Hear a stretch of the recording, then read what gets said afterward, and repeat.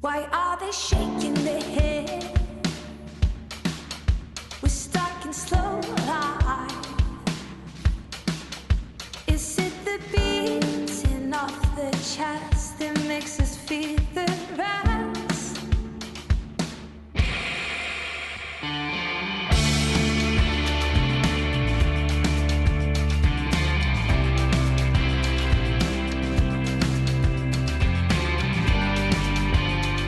Good morning, everyone, and thank you for tuning in. My name is March Twisdale, and you're listening to Prose, Poetry, and Purpose.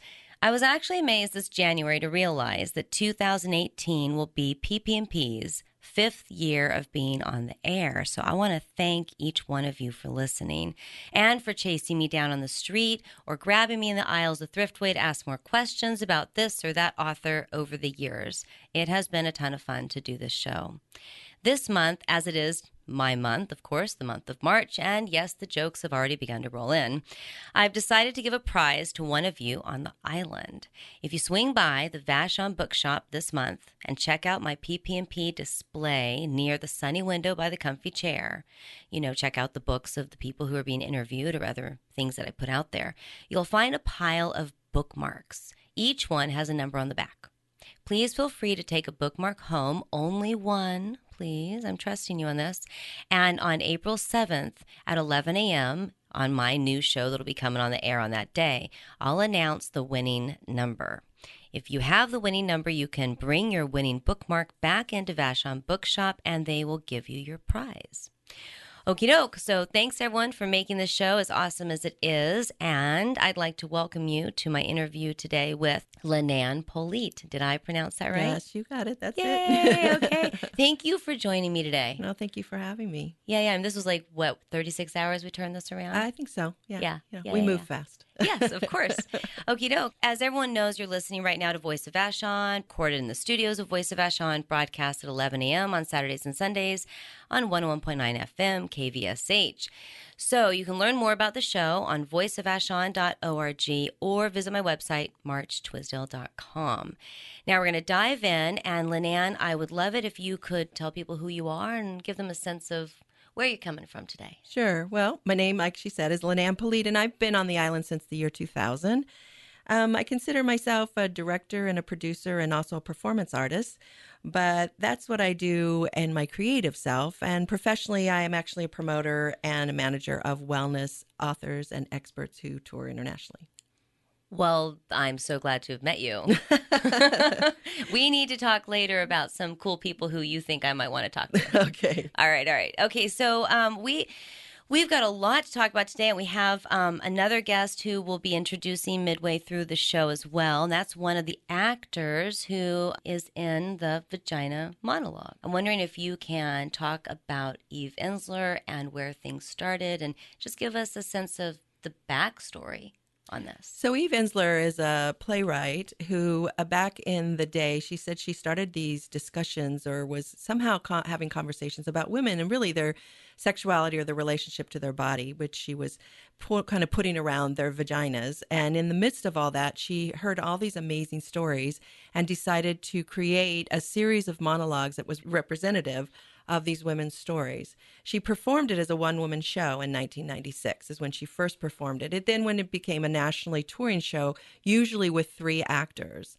And I saw it back in about the year 1999 in LA.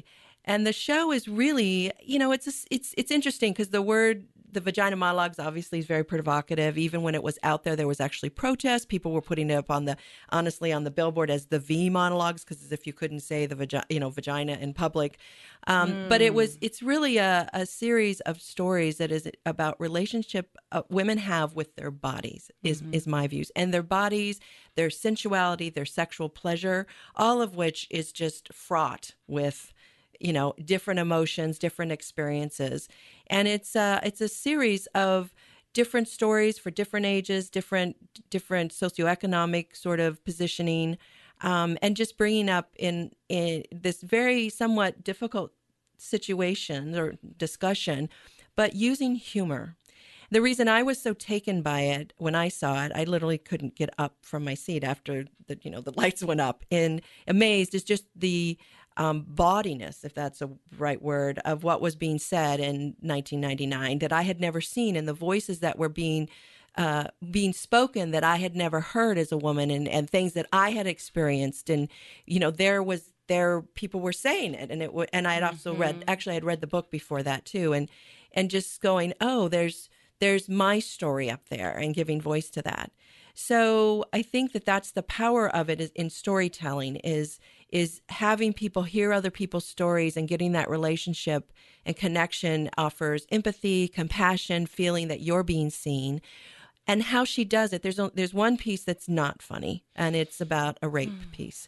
But the other pieces are funny and thoughtful and provocative and curious. And so it's just a real roller coaster of an experience, a theatrical experience through these series of vignettes and monologues. There's not all monologues. There's some pieces where three women will be on, and they'll be doing this different kind of listings. But it's really a conversation of people on the stage experience with the audience. Of course, the fourth wall, as they say, it is broken because people are speaking out. So you're part of the experience as the audience, because they're chatting with you. It's not just two people chatting, or a drama where there's that wall between the audience and the stage. Yeah, I like it when the fourth wall is broken, and it's broken well.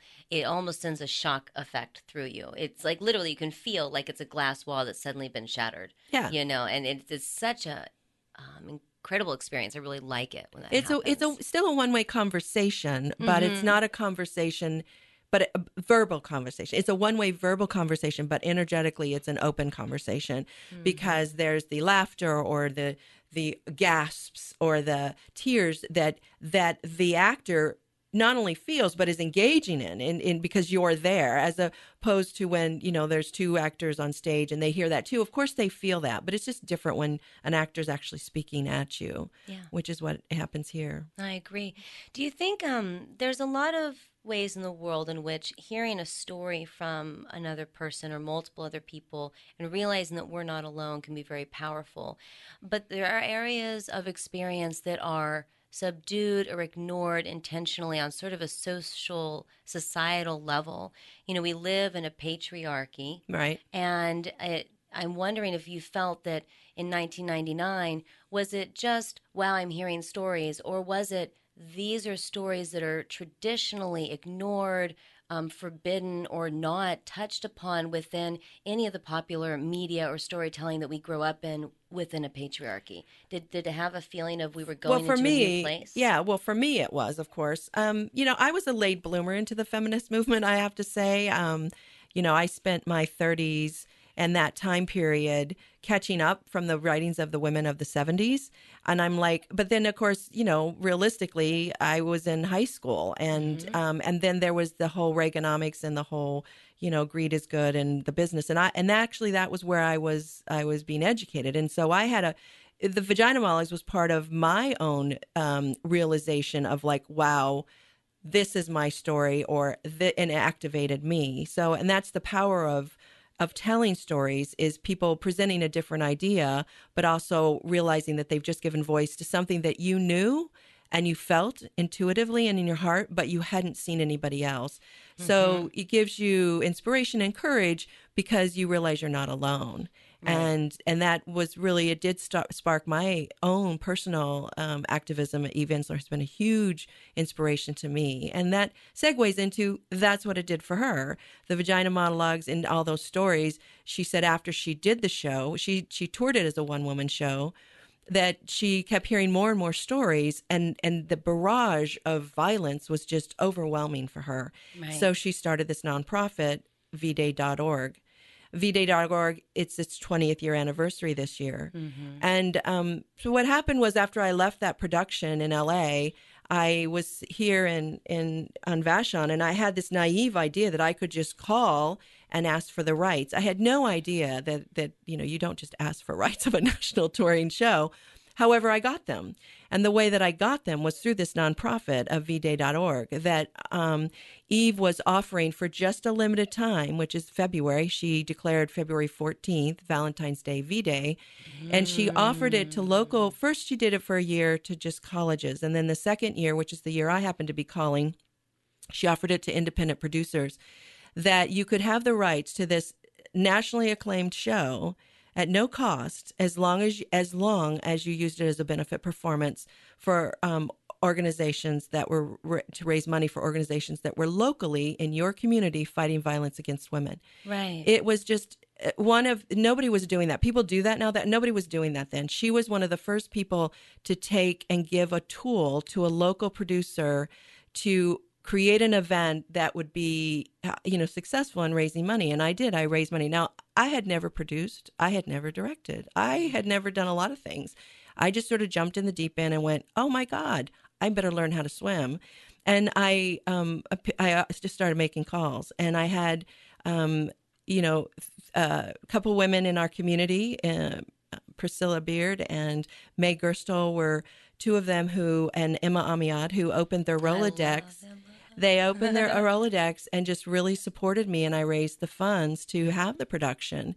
And I casted 18 women at that time. And there was times I was looking at these women going, I don't know what I'm doing, but they just totally, stayed with me and had faith in me. And we sold out the theater of 500 seats at that time. Which theater was it? It was in the Vashon movie theater, and that was the only same one. Oh yeah. Okay. And we sold the show out in 10 days. Yeah. And I only had rights to one show, so I opened up my dress rehearsal, and I asked it up, and I sold another 400 seats. So I had two. So that was the Vagina Monologues on a Sunday morning at 10 a.m. at the movie theater. Back then, this was in 2002. Right. So it's 16 years ago. We didn't have the big theaters we have now. So that was the biggest theater I could find. And I knew I only had one show. So that's Eve Ensler, since vday.org has raised hundreds of millions. The show has been in over 48 countries. It's been translated into other languages. It's really been a way that one person as an activist can provide a tool and a fundraising event to really fight violence against women. She has and this basically went out just like a cascade, ripple upon ripple throughout the world. And it seems that not only does it raise funds, because I'm assuming people, of course, pay for their ticket, they're interested in going, but then I would imagine every audience that walks out of a production of the Vagina Monologues is going to have just been changed and inspired. And so I would imagine many of the people who leave and as they walk out become more active locally, become more aware, become more supportive. And this is just basically been a benefit to people all over the planet for how many years now? Well, for this 20 years that V-Day's been around. Since V-Day. So not 20 since she did her first show, but 20 since V-Day. Yeah, V-Day has been 20 years old. She did her show, started in 1996. It's this is the kind of theater. I'm getting chills right now. This is the kind of theater that I'm interested in. Theater that shifts. This is the kind of art that I'm interested in, and personally is that shifts thinking. That provides us to go away. If you walk away with one aha moment, I feel like it's been a really amazing experience. I mean, not all theater has to be that. Some is sheer wonderful beauty and entertainment. But for me, I think when you see a piece and you go home and it's provocative and you talk, and that's certainly what happened with the Vagina Monologues. And I know. Talk about people stopping you in Thriftway. I had someone yell at me across, you're the vagina woman. I go, okay, fine, I'll take that. Right. But starting to really to shift thinking. The thing that makes the show so powerful, I just have to say, both then and I did it in 2002 and 2003, is that the actresses all had a personal stake in it. And the actors this year also have a personal stake for the show that we're doing this year, in the sense that when I interviewed or auditioned them, I asked all of them, why are you doing this show? And they all have very deep personal connection with the context or with their own, trying to find their own voice. Now, the first year I did it, when I talked to everyone and we did a circle, every one of those women of 18 had in some way been affected by violence, either themselves or someone close to them. but the show can also relate to finding your voice, finding your own sensuality and sexuality, your own relationship to your body. So everybody comes to it for another reason, and that's what I think is why the show's so powerful. Is when our local Vashon women do it, is because they're really putting their vulnerability up there on stage. Well, yeah, I mean, in a small community like ours, where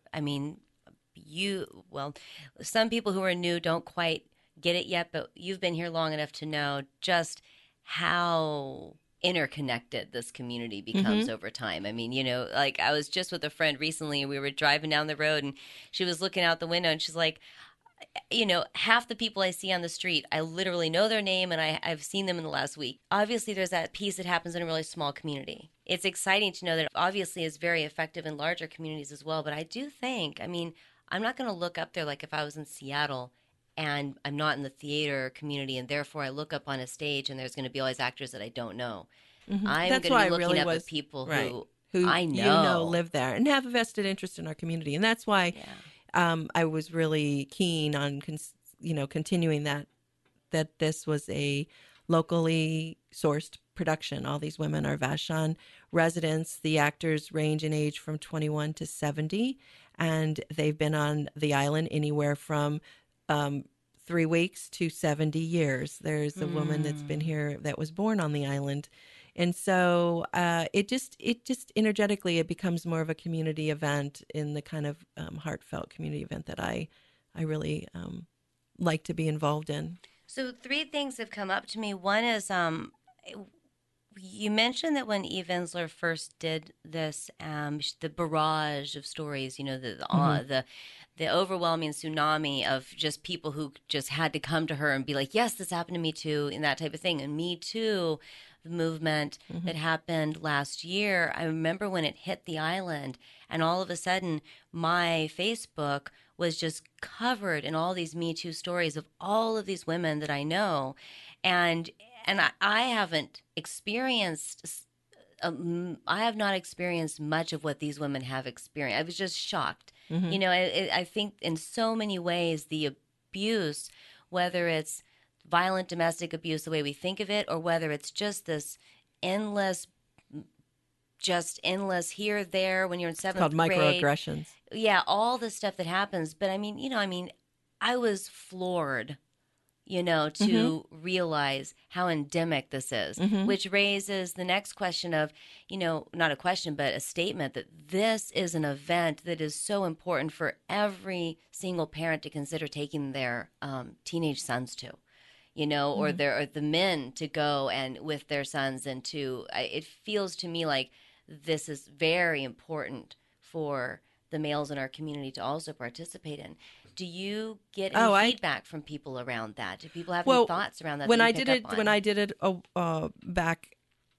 it my first year, I did 2 fundraisers ahead of time. One was an all-women's fundraiser and showed snippets of the Vagina Monologues to basically raise money for the productions. After I did that, every woman walked out and said, my husband has to see this. So I went ahead and did another fundraiser with just men, so that it was just the men. So it was at Stray Dog when we had Stray Dog. And afterwards, the men said, oh, this is hilarious. I can come see that. It brought down that whatever stigma that it was. I don't know if they thought it was a chick show, whatever that. I hate that word. But anyways, whatever that is. I think that our society, I think we're a little different now in the sense that I don't think there's that stigma around that. I mean, men our whole culture has somewhat evolved. And so I think that there's not that stigma. And I definitely think that men should go see it. I think everybody should see it, of course. But I also invite and I welcome everybody. I think as far as the teens, there's some pretty intense pieces in there. But now with social media and with the internet, I think, which is so different than when we did it 20 years, I did it 16 years ago. I think kids are exposed, and my daughter, who's now 20, was exposed to a lot, has been exposed to far more than I ever was at that age. And so I don't think it's going to be anything that's provocative. I think the uncomfortableness, honestly, would be a daughter or a son sitting with their parent watching it. Because there's these things that it's sort of like going to a movie and having a nude scene when you're with your mom and going, oh, that's uncomfortable. Right. So if it is to happen, I would encourage them to sit separately and to sit with their own buddies and to sit with their own and then have their own and allow them to have their own experience independent as us as parents. My daughter was, if you do the math, she was 4 when I first did it. She's never seen the show. She's heard me talk about it, and she's going to come for the first time. And, I think that I obviously am going to be busy with the show, so I won't necessarily be sitting with her. But I think that was one thing I thought of when I thought of people in their teens to, that would be offer them the space to sort of laugh when they felt like laughing and not be uncomfortable when they. That's actually a brilliant point. I'm glad you brought that up. My son, a lot of times laughter is used, and we know this, it's a basic biological function. It's used to relieve stress and anxiety. Right. It's like dogs that yawn, right? And my son, when he was in 7th grade, was watching a really intense show at the local middle school having to do with, I think, World War II, Auschwitz, things like that. And he's very empathetic, and he was very uncomfortable, and he laughed at something because if he was getting caught in a lie, he would laugh then too. Right. So I knew his personality. Right. And the teacher pulled him out of the room into the hallway and basically criticized him for laughing, told him it was inappropriate and he shouldn't behave or feel that way or whatever, and got all over his case, and he got in trouble. Right. And I was like, how are you expecting him to emotionally release that? Yeah. That? I'm like, he can't cry in middle school as a male. Yeah. He'll be excoriated by his social class. So, he did what he needed to do. And so you're right. I think that's a great point that if the young people can claim their own experience and be there with their friends to make it their own, that's probably really best. Certainly not. Yeah, I think that I think at my age, I'm sitting that with my mother when I was younger in middle school. That would have been very tough, because I would have wanted, give them to let them have their own experience. That's a great point. Thank you. Yeah.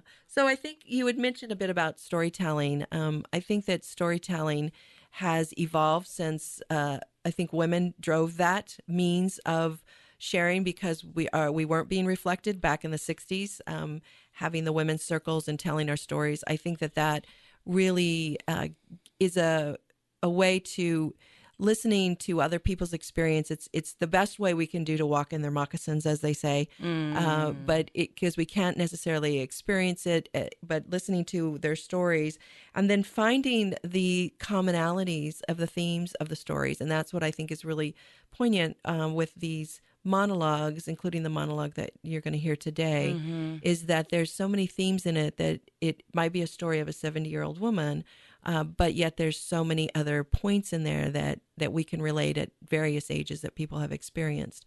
But and also getting back to the point of men, what I thought was very funny, I'll just share this funny quote coming out of the show when I did it 16 years ago.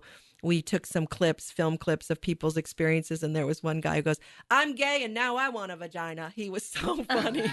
It was like, that was the best experience. He goes, "I don't know what, I feel like I'm missing something now." And he was hilarious. And the thing is, this show is intense in the sense, and it's a roller coaster, but the humor, again, the humor when you're laughing, in that it's a skill to come to a monologue and to portray it in a way that's poignant and intense, but it opens your heart. And when you open your heart and you're sitting in laughter, you can just receive some really tough things. When you're getting hit and pounded in anger and rage, people put, just self-preservation, you're going to put up your walls. And so that's why the court jester, who I love this archetype, the court jester, he told the king he had no clothes on. He did it in humor. And it was how the hard things were said to people of power. And it was, and they were received because it was done in humor. And he wasn't painted in a corner. He wasn't humiliated. It was all laughter, and so things could be heard in humor. Yeah. And that's why I think this is a really powerful vehicle. Yeah. If you are just now joining us in the show, my name's March Twisdale. I'm the producer and host of Prose, Poetry, and Purpose. And today I'm talking with Lynann Politte. You are not just the director. You're also one of the producers. I'm the director and I'm the technical director. And then we have two co-producers. One is Torina O'Rourke and Carolyn Schilling-Gill. Okay. All right. Thank you very much.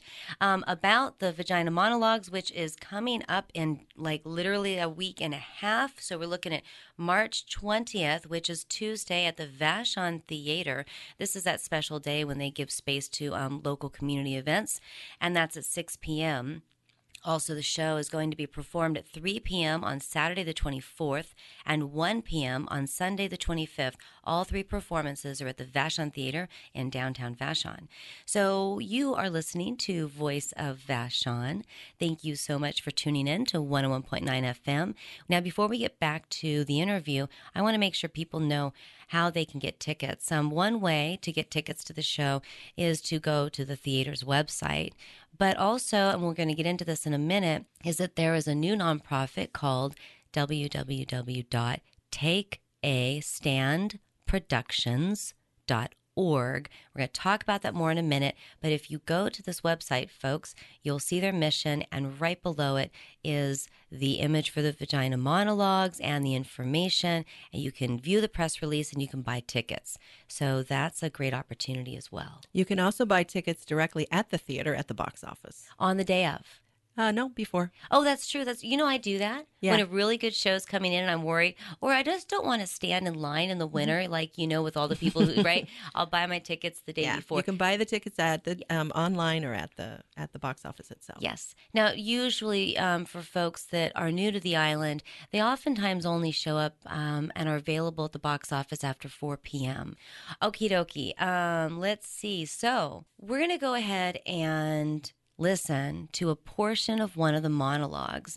And so I am really happy to be able to introduce and chat with Kate O'Kane. Kate, you are one of the actors who's going to be performing. I am. I'm very excited to be doing this. It's my first production on Vashon. My husband and I got here 3 months ago. One of the first things I did was give Lynann a call and say, hey, I know I missed the auditions, but can you still fit me in? So I'm delighted to be here. How did you hear about it? If you had just arrived, how did you hear that it was happening? I think it was on Facebook, auditions, and then I think it was mainly that. We were trying to just desperately understand what was going on the island, and luckily I saw the ad. So yeah, Facebook really is amazing for helping people connect. Absolutely. So sites like Vashonites and Vashon All and Vashon for All have been really helpful, just getting to know the island and getting to know people. Yeah. Okie doke. So I'm curious. Well, I want to give, not everyone who's listening today has been in a theatrical production before. So do you want to give them a little sense of sort of how you got this particular monologue and so first of all, how did you get this monologue? So we all auditioned. So Lynann heard maybe 30 or 40 people speaking, and then cast it. So, she's able to look at everyone she's got there, decide who's going to fit best into which part. The part she gave me is that actually of a 72-year-old woman.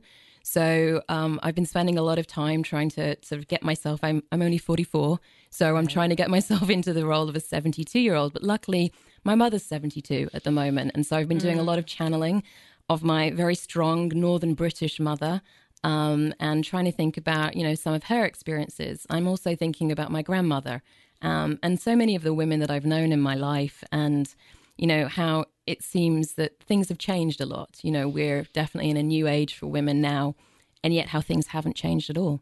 And it depends on where you are on the planet. Depends on where you are on the planet. I've been very fortunate to live in China, in Africa, in DC, on the East Coast, in the West Coast. But one thing is that the experiences of women are so similar around the world in terms of the opportunities we have and the opportunities that are denied us as well. Mm-hmm. So it's bringing all of that into the piece, and just even in the rehearsals we've had as a cast together, hearing everybody else speak, seeing these really incredibly strong women talk about really quite painful things, but doing it, as Lynann says, with humor and grace and just all the things I think women bring to life every day. So I think we're going to go ahead and dive in, and then I've got a couple questions for you afterwards. This is a portion of your monologue, so when people come to the show, they'll get to hear what sort of came before and after. Absolutely, yeah. All right. Okay, well, then the stage is yours. Thank you. So this is a piece called The Flood. Down there? I haven't been down there since 1953. No, it had nothing to do with Winston Churchill. No, it's a cellar down there. It's very damp. It's clammy. Oh, you don't want to go down there, trust me. You'd get sick. Suffocating. It's very nauseating. The smell of the clamminess and the mildew and everything. Oh, smells unbearable. Gets in your clothes. No, there were no accident down there. Didn't blow up or catch on fire or anything. It wasn't so dramatic. I mean, well, never mind. No, never mind.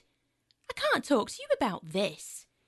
What's a smart girl like you going round talking to old ladies about the down theres for? We didn't do this kind of thing when I was a girl. What? Okay. Well, there were this boy, David Williams. Oh, we were cute. Well, I thought so. And tall. And I really liked him. He asked me out for a date in his car. I can't tell you this. I can't do this. Talk about down there. You just know it's there. Like the cellar. There's rumbles down there sometimes. You can hear the pipes and things get caught there.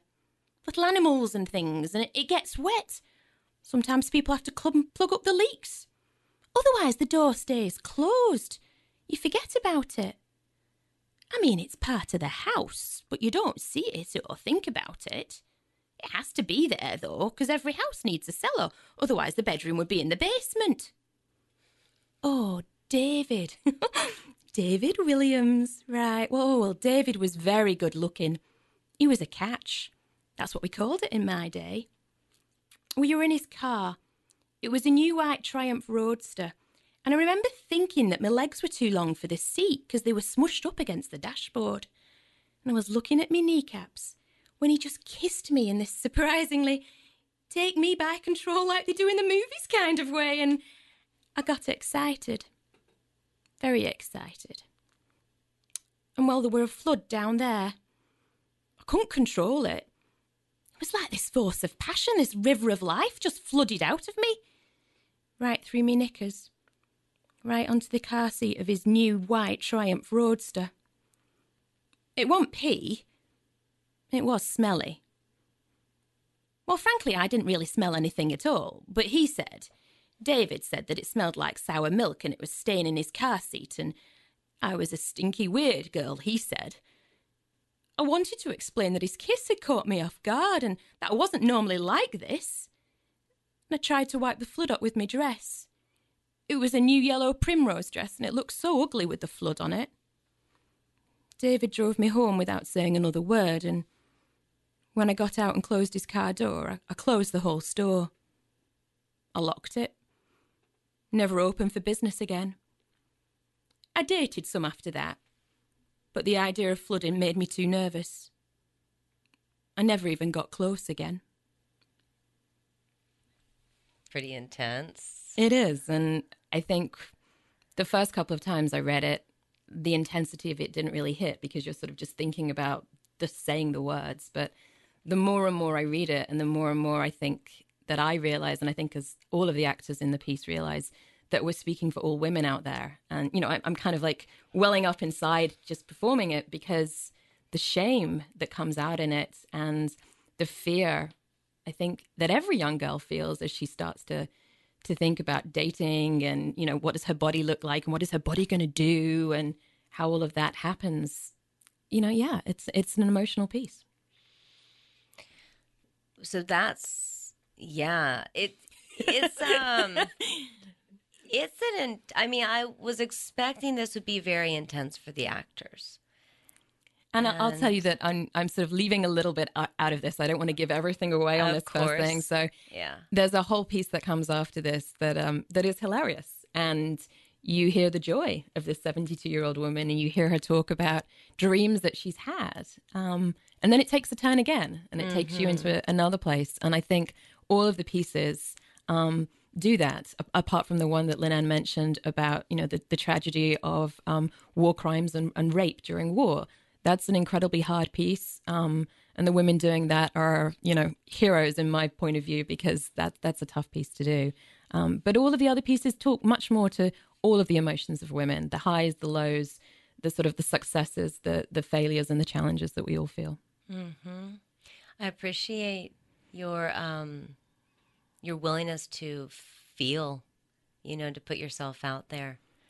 Well, I think the last 2 years, certainly, maybe since just November 2016, we've all been feeling a lot more. We've all, had to put ourselves out there more to try and talk about the emotions and let it out. Otherwise, we'd all go crazy, I think. So putting our feelings into these pieces, I think it is just another way of protesting to a certain extent. It's another way of allowing ourselves to feel that we're having some ability to do something in very dangerous and difficult times.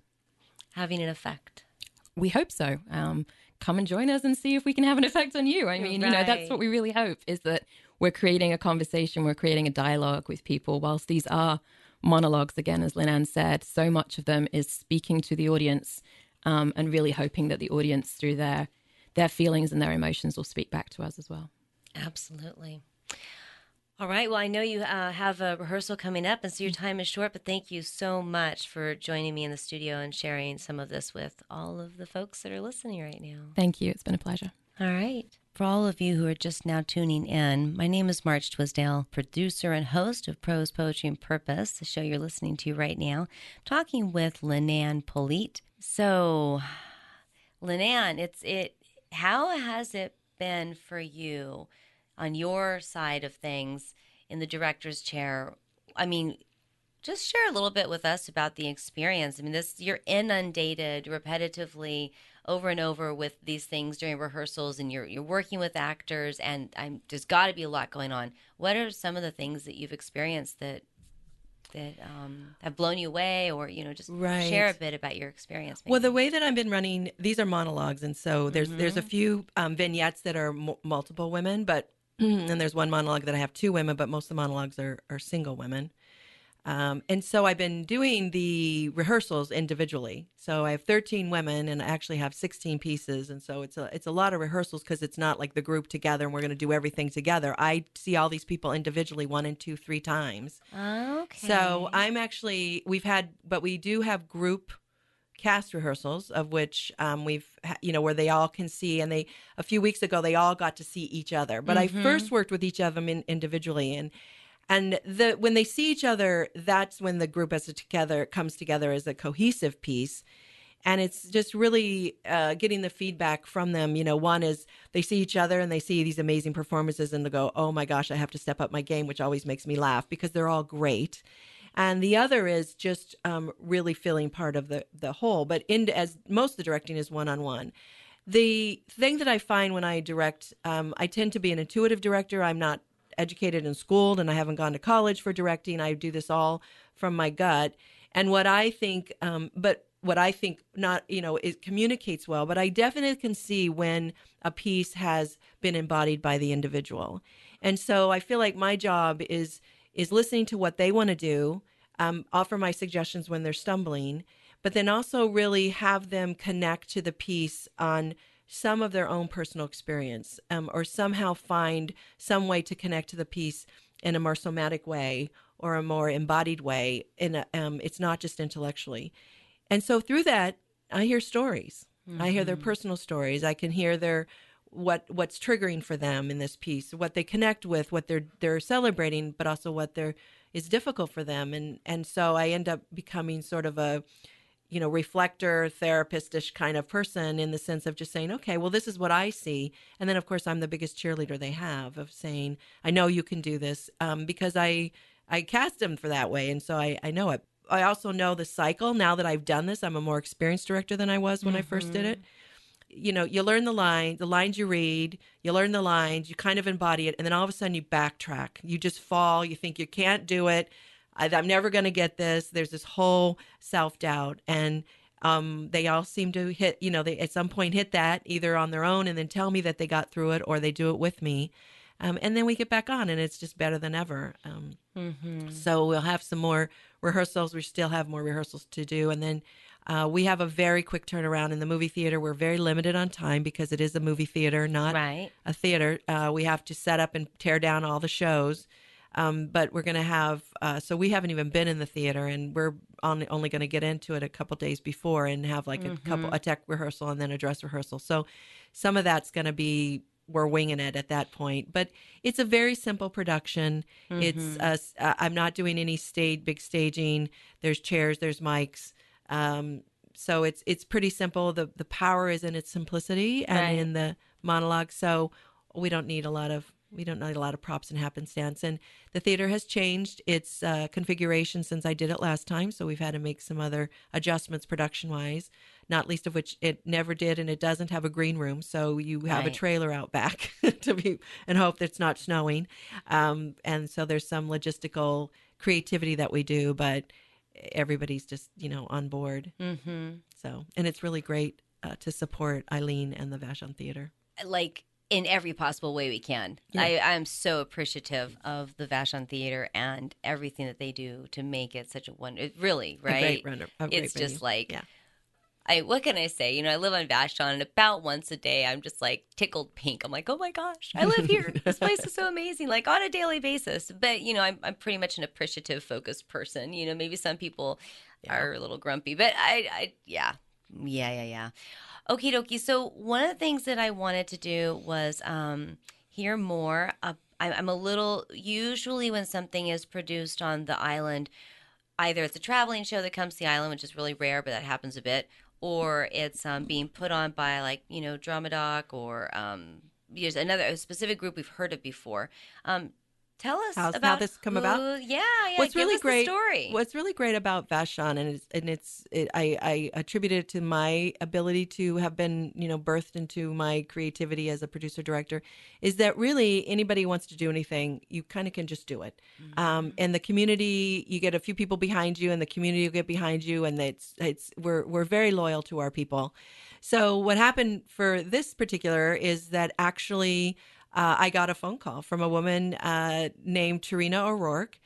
And I actually got approached first by a neighbor of mine who said, do you know this woman, Tarina O'Rourke? And I know, no. She's only been on the island a few months, but she has the rights to the Vagina Monologues. And I was like, she has the rights to the Vagina Monologues. I hadn't heard that for 16 years. And with my friend, I actually then sat and did the math that it was 16 years. Right. And that my next door neighbor who just gave birth to her first child and who's 28 had not seen the Vagina Monologues because she was only 12 at the time. And then not only least of which is my daughter who's 20. So all of a sudden I did the math and I was like, wow, and it's been 16 years and there's a whole wave of young women who had not seen it, but they sort of heard about it. Right. So I ended up connecting with Tarina, and she had moved here and had these rights, and she had heard about me because she was doing what I did 16 years ago. She was just talking to people, like just saying, I want to do this. What do I do? And was networking. And she heard, you need to talk to Lynann. And she was looking for a director. So I said, sure. Yeah. I mean, it was like, wow. I mean, I just felt like it was something that I loved. I put together the math. I too was a little distraught. A little was an understatement with our election, and knew that I needed to remount some way that I do my activism, which is through theater. And so I really felt like it was a gift. I felt like it was like, here's your thing. I was like, oh, okay, here it is.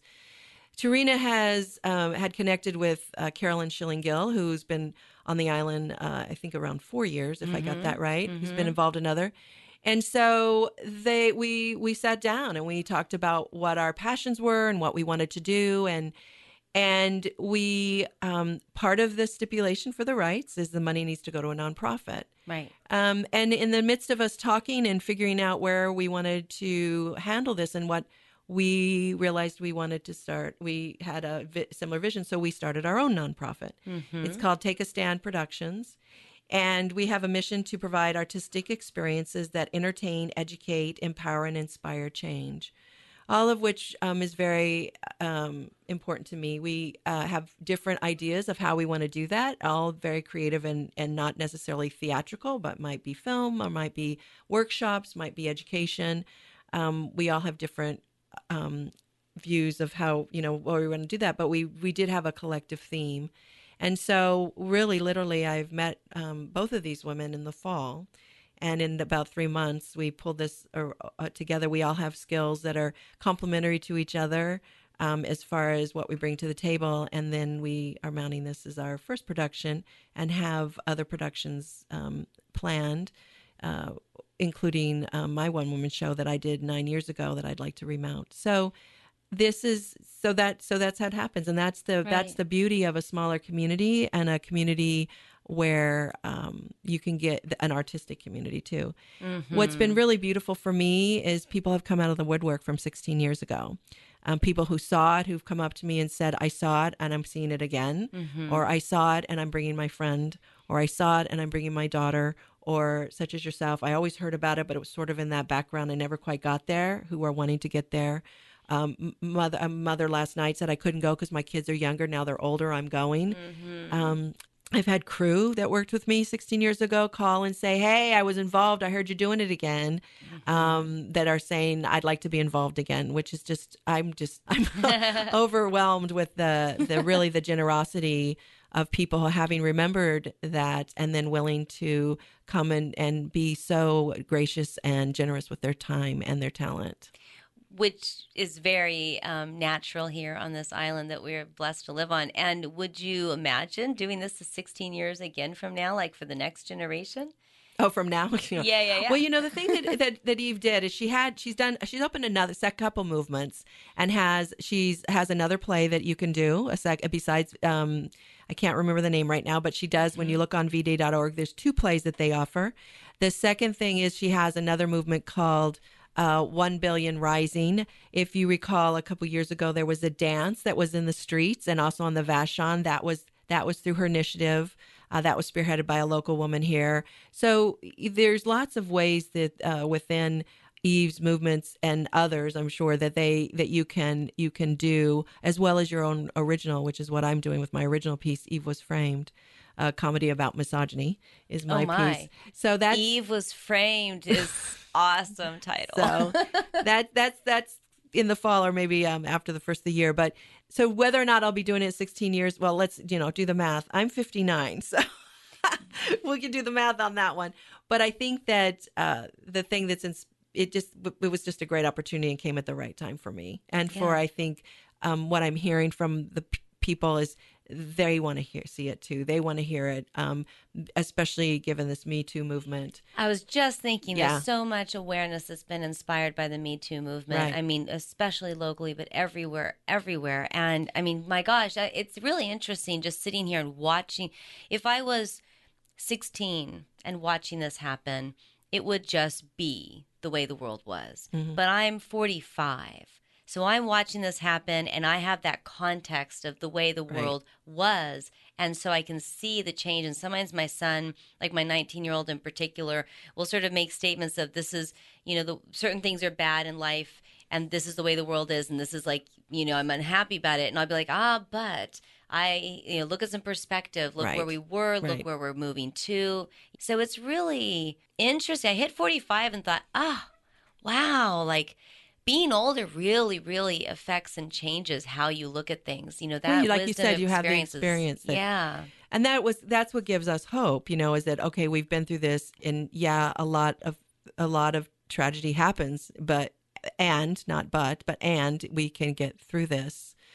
Yeah, like I said, I'm really glad we're at the theater. It's poetic for me because that's where I did it the first time, and also we were looking for a space that made sense for us. In a short amount of time. Yeah, the timing just was really great, and I'm getting a lot of good responses about that. It is really nice sometimes when the universe just goes, kaplunk, okay, here. Just put these things together, and here, look, it's the right timing. That's great. Okay. So once again, people can go to takeastandproductions.org to check out what you guys are starting to do. There's so many people on this island who would love to involve their artistic experiences, skills, and joys in a way with others that will entertain, educate, empower, and inspire. So I imagine people who are hearing about this have got to be happy about the idea. Well, I think I don't, the thing about the island is, we're not the only one doing this. There's lots of great collaborators, and that's what's really fun. You know, I have to say, I always get entertained of going to see a new band on the island because it's like the bass player from like another band that I just saw. You know, it's like, you know, similar characters but different mixtures, and they come up with different music, and they just come. And that's, I think, what we do with any of our artistic, and certainly with theater. One of our actors is Bonnie Moss. She's very involved in drama doc. So we have.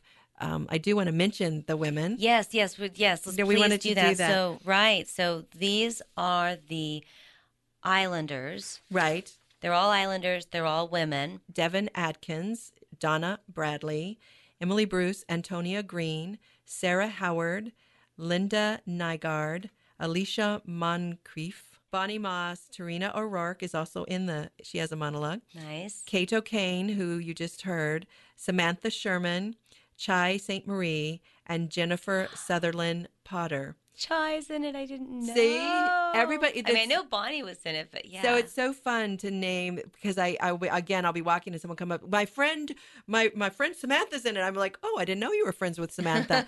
And so, like I said, it's like about 21 to 70. Donna Bradley was born on this island, and she's also in it. Some of these women have never been on the stage. Some of them were on the stage and haven't been for a while, and this is one of their means to reconnect to their voice on stage. Some of the women have not done theatrical, but they're musicians, so they've been on stage. I'm sure you've recognized Jennifer Sutherland Potter and Sarah Howard, and Chai's also a musician. So these are women, and this is really challenging them in a different way. You know, they're all doing amazingly well.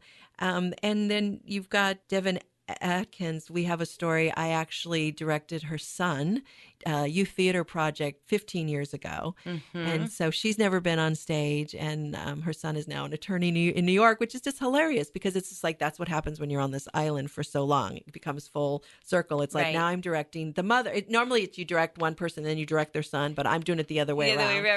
Yeah. So of course. It's really fun. And then Bonnie Moss, who was in the other productions, and her mother was a founder of CoHousing, and I live in CoHousing, so I know her mother. And so it's just really, really fun to connect with these different women in a new way, some of who I know and some of who I never knew. The monologue that you heard, the thing that's so powerful about these monologues, but here's a story of a woman who had one incident, and it sent her off into this trajectory. And this particular one sent her off into a trajectory. She had no place for that. She had no place to voice that. She had no resources. She couldn't get on the internet and go, why am I having a flood? What is that? You know, all she had was the reaction of in the 50s, of a young man who was more concerned about his car. And you see from that moment, that life-defining moment, that she had a trajectory of disconnect. She called, from her body. And so it's like, that's why I feel like, having these sort of experiences is, I don't know how it'll affect these women. But yeah, you can't go through this without it being affected, or me as well, and it sends you into a different trajectory. Mine was sitting in that dark theater in Los Angeles, seeing the Vagina Monologues. Of the three women, one of whom was Brooke Shields, believe it or not, and it was in LA, and she did this piece, and I laughed so hard. When you laugh so hard, your cheeks get sore and you're crying. Yeah. And this was Brooke Shields at that time, was already in her 30s and early, 30s. And it wasn't like she was the young 13-year-old. And it was a life-defining moment for me. It was a moment that activated me into my activism and my realization, and reconnecting me to my body and all the things that were supposed to not happen. And your brain starts going, wait a minute, I have to rethink all these things I thought about. And that's the kind of life-changing aha moment or life-defining moment. So yeah, I do, I don't know what it is necessarily for these women. I'm not taking responsibility for that because I just am privileged to be involved in a project that does that for me, and also for all the women that are involved, is having that. And I hope the audience has the same experience. Absolutely. How many seats do they have at the Vashon Theater? They're up to 350. We're going to lose some seats in the front. I don't know if it's funny because you relook at the theater once you get there as a producer, but there's some seats very close to the stage that are off to when you're looking at the stage, it's off to the left. That's called stage right. That you can't even see, that we I don't want to sell them because they're too close. But Right. But there's about 350. That theater is great. The sound's going to be great. I have John Sparks doing the sound. He did sound in there before, and we have a great sound system. It has good acoustics. It's a narrower and deeper. There's not a bad, it's got elevated. There's not a bad seat in the place, and so it's gonna be a good. It'll be a nice. It's a kind of theater that, because of the sizing the way it is, it's going to feel intimate, even though it holds that many people. I think intimacy of that sort for a venue or event of this kind is really valuable. Yeah. It's an interesting experience for any actor to be on stage, and you've just got lights at you, and you're relating to a group of people that are kind of in this blackness. Yeah. But I think they're all gonna do great. I'm looking forward to seeing how they get up there. I really appreciate that you chose to spend so much of your personal time and your friends and also co-founders of... Our co-founders, Tarina O'Rourke and Carolyn Schilling-Gill. Right. So, folks, remember the shows are going to be... Don't let them pass you by. March 20th, that's Tuesday at 6 p.m. March 24th and 25th, that's Saturday and Sunday, 3 p.m. on Saturday, 1 p.m. on Sunday. Tickets can be bought in advance at the box office. Swing by sometime after 4 usually. You can go on the website as well, or you can go ahead and check out takeastandproductions.org. All right. Thank you so much, Lynann, for joining me today. Thank you. And that is our show. My name is March Twisdale, and you've been listening to my interview with Lynann Politte. Thank you for listening to Prose, Poetry, and Purpose, where my guests share how they hope to inspire positive change in the world, one reader, one listener, and one audience member at a time. I'd also like to remind you that this month of March of 2018 is a special month. It's our 5th year producing Prose, Poetry, and Purpose.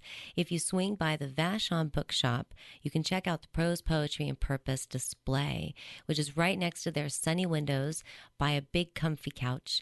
As a thank you to all of the people who have supported me over the past 4 years, please feel free to pick up one of the bookmarks that I have set there in the display. On the back of your bookmark will be a number.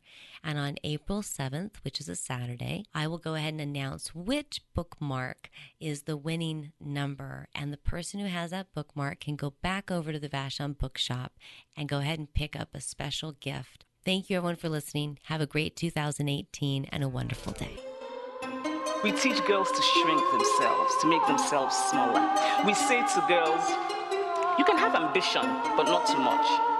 You should aim to be successful, but not too successful, otherwise you will threaten the man.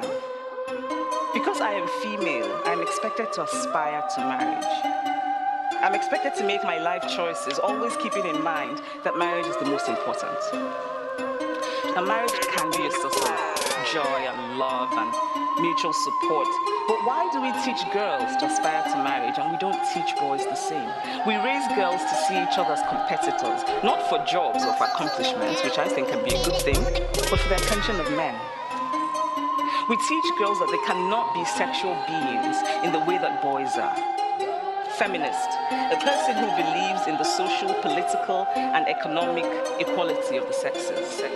You wake up, post up, round in it, flossing on it, this diamond, my diamond, this rock, my rock. I woke up like this, we flawless. Ladies, tell them I woke up like this, we flawless. Ladies, tell them say I look so good tonight. Goddamn, say I look so good tonight. Goddamn. Mama taught me good home training. My daddy taught me how to love my haters. My sister told me I should speak my mind. My man made me feel so goddamn fine. You wake up, post up, round in it, flossing on it, this diamond, my diamond.